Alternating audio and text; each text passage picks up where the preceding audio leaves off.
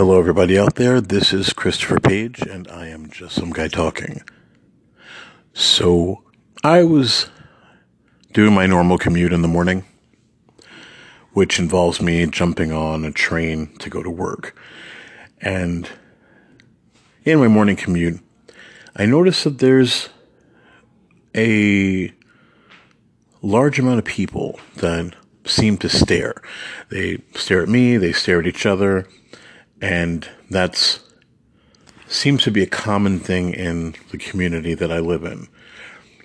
And this morning, I just was starting to think about why that bothers me so much. I can remember being younger, and in school, that was such a big thing if you were staring at someone, because it indicated that you had a problem with them. And for some people, that was enough to get into some type of an argument. It could be even the precursor to some type of a scuffle. So obviously, it's understandable that staring bothers people, but I really was just thinking about, why did it bother me? And I came to the realization that the reason that staring bothers me is specifically because the person that is staring is taking it upon themselves to judge the other person. Even if that person that is staring, even if the starer, as it were, isn't actually judging, if you're being stared at, you feel as if you are being placed on a level beneath the person that is staring at you and that they are judging you.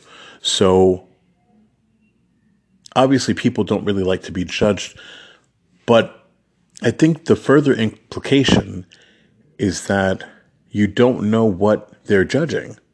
So it's one thing if you know people at your job or people in your family or the gym that you go to or any type of social circumstance with which you're familiar. You kind of have an idea of what people are looking at and what they are using as criteria to judge you. But someone that you don't know, you have absolutely no idea what their methodology is as far as judging you and making a decision.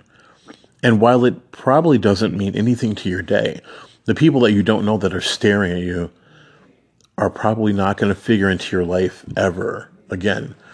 But it's just an uncomfortable feeling to be judged and not know the criteria that's being used to judge. Like, what are they looking at? What are they thinking? What are they evaluating me against? And so, while it could be possible that the person that's looking at you is just looking in your direction, or maybe they are admiring you, but there's something about being judged and not knowing what is the actual litmus test is what makes staring uncomfortable. And I really thought about, why was that even important? Why did I even stop to think about that? And the reason it was important to me to think about is that I'm convinced that when you understand your own reactions to things,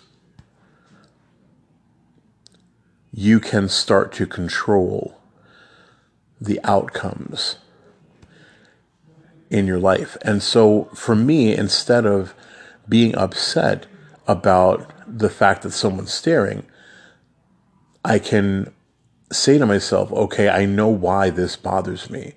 And it takes the fire out of the fight. So I know it's probably not the most profound thought in the world, but I think it's very important to understand what triggers us and what bothers us and why those things trigger us. And that really helps to, I feel, inform your reactions. So just my thoughts on the implications of staring, This is Christopher Page, just some guy talking.